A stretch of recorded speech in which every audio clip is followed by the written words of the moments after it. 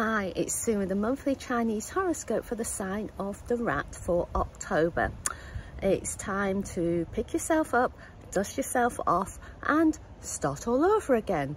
It's human to make mistakes, and every now and then an error can creep in, no matter how hard you check, double check and make sure. So when that happens, think of the lessons you have learned, think of what you can gain, and maybe it sets you up for making things even better in future. So have a great month.